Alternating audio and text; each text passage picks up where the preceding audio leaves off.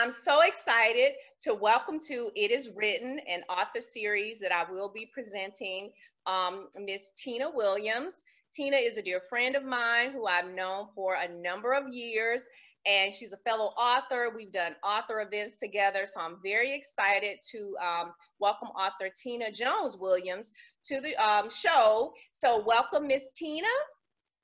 Why, thank you. I really appreciate the opportunity and the invitation.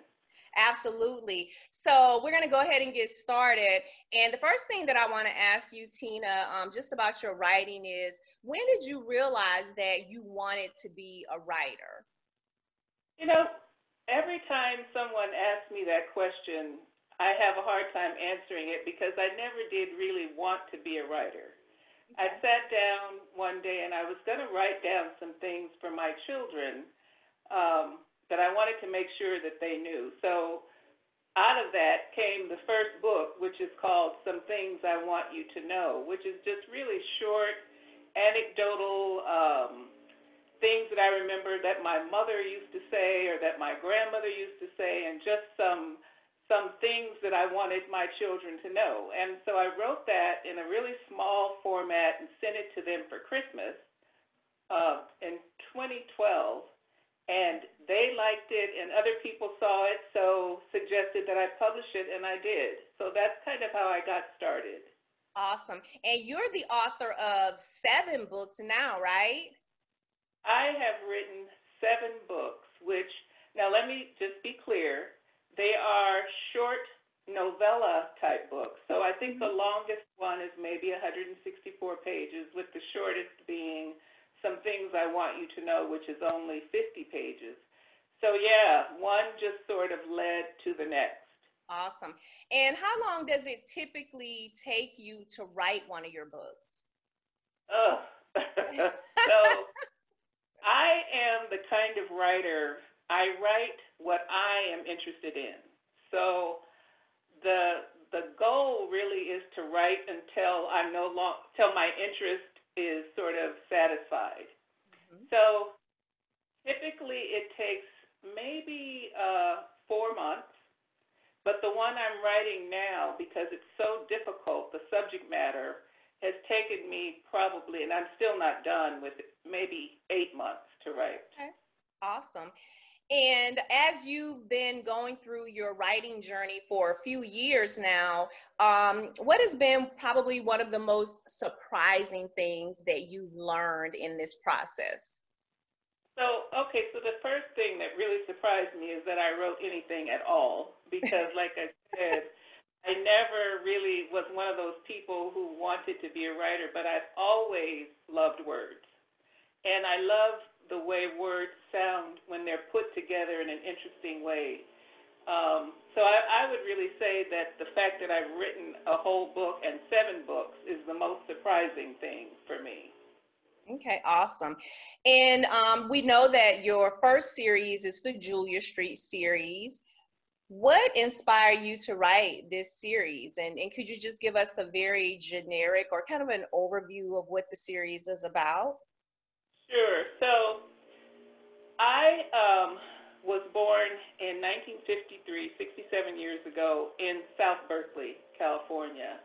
And I was born into a family with 2 parents, and at that time there were 4 older siblings, and then I have a younger brother as well. But we lived in an all black working class neighborhood where the homes and the businesses in our neighborhood were owned by black people. And there were people doing everything. We had a pharmacist, a doctor, grocery store owner, 2 beauty shops, a charm school, a nightclub, a pool hall, a liquor store, a barber shop, et cetera, all right within a 2 block radius on both sides of the street.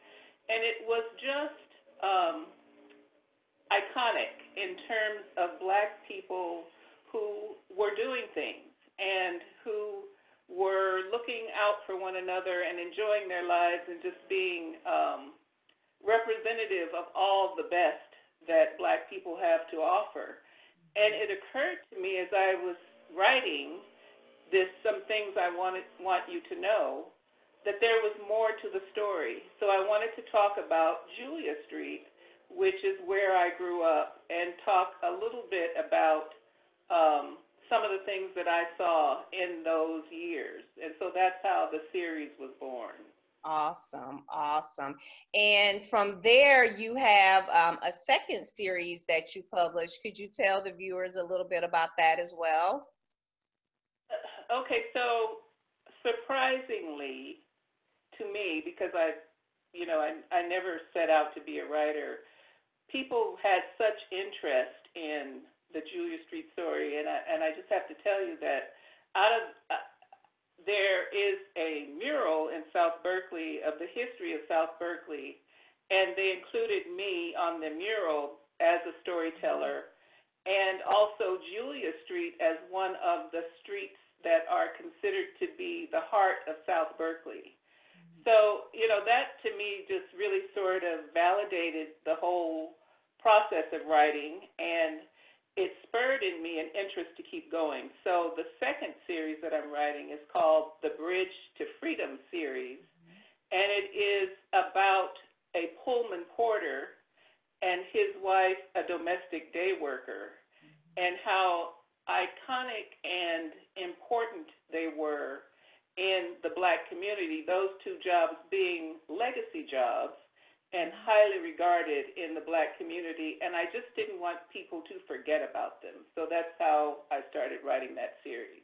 Absolutely. And myself, I have a personal tie to the Pullman Porters. I think I've shared that with you before, that my great grandmother on my mom's side of the family, she actually shared with me that my great grandfather and one of his brothers, what she didn't tell me about him being a Pullman porter, but she talks about how he worked on the trains, and they moved up north for a short while for him to kind of have his dream job to work on the trains.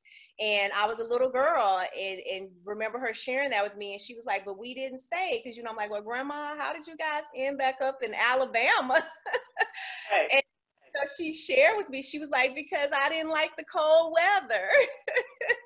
So it was huge. Is people don't really put the connection together, but the Pullman porter job as well as the domestic day worker job were the very first jobs for Black people out of slavery. Right. In order to be a Pullman porter, you had to be an ex-slave because they thought that you knew how to serve Right.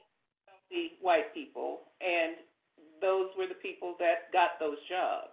Right.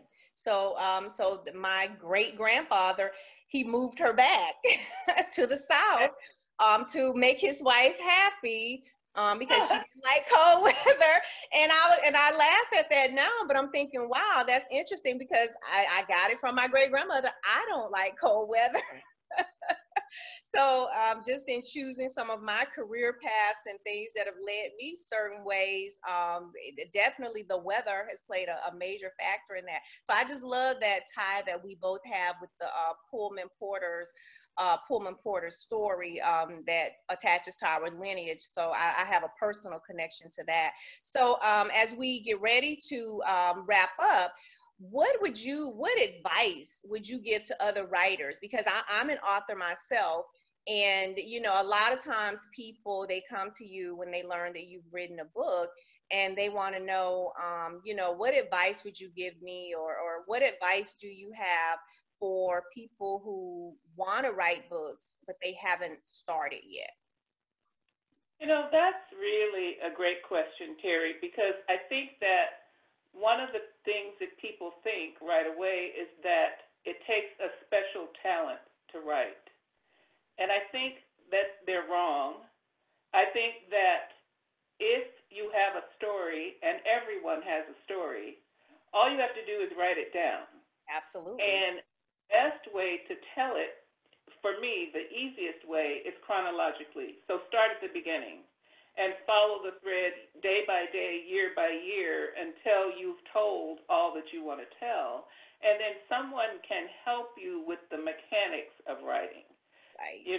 Grammar and all of that stuff. But if you tell your story from your heart in a way that is engaging to you, I think that you have done your job.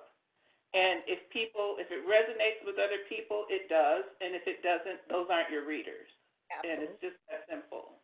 That's great advice. I totally agree. I feel the same way, that we all have a story and there's an audience for our story. So it just needs to be told, and nobody can tell your story better than you.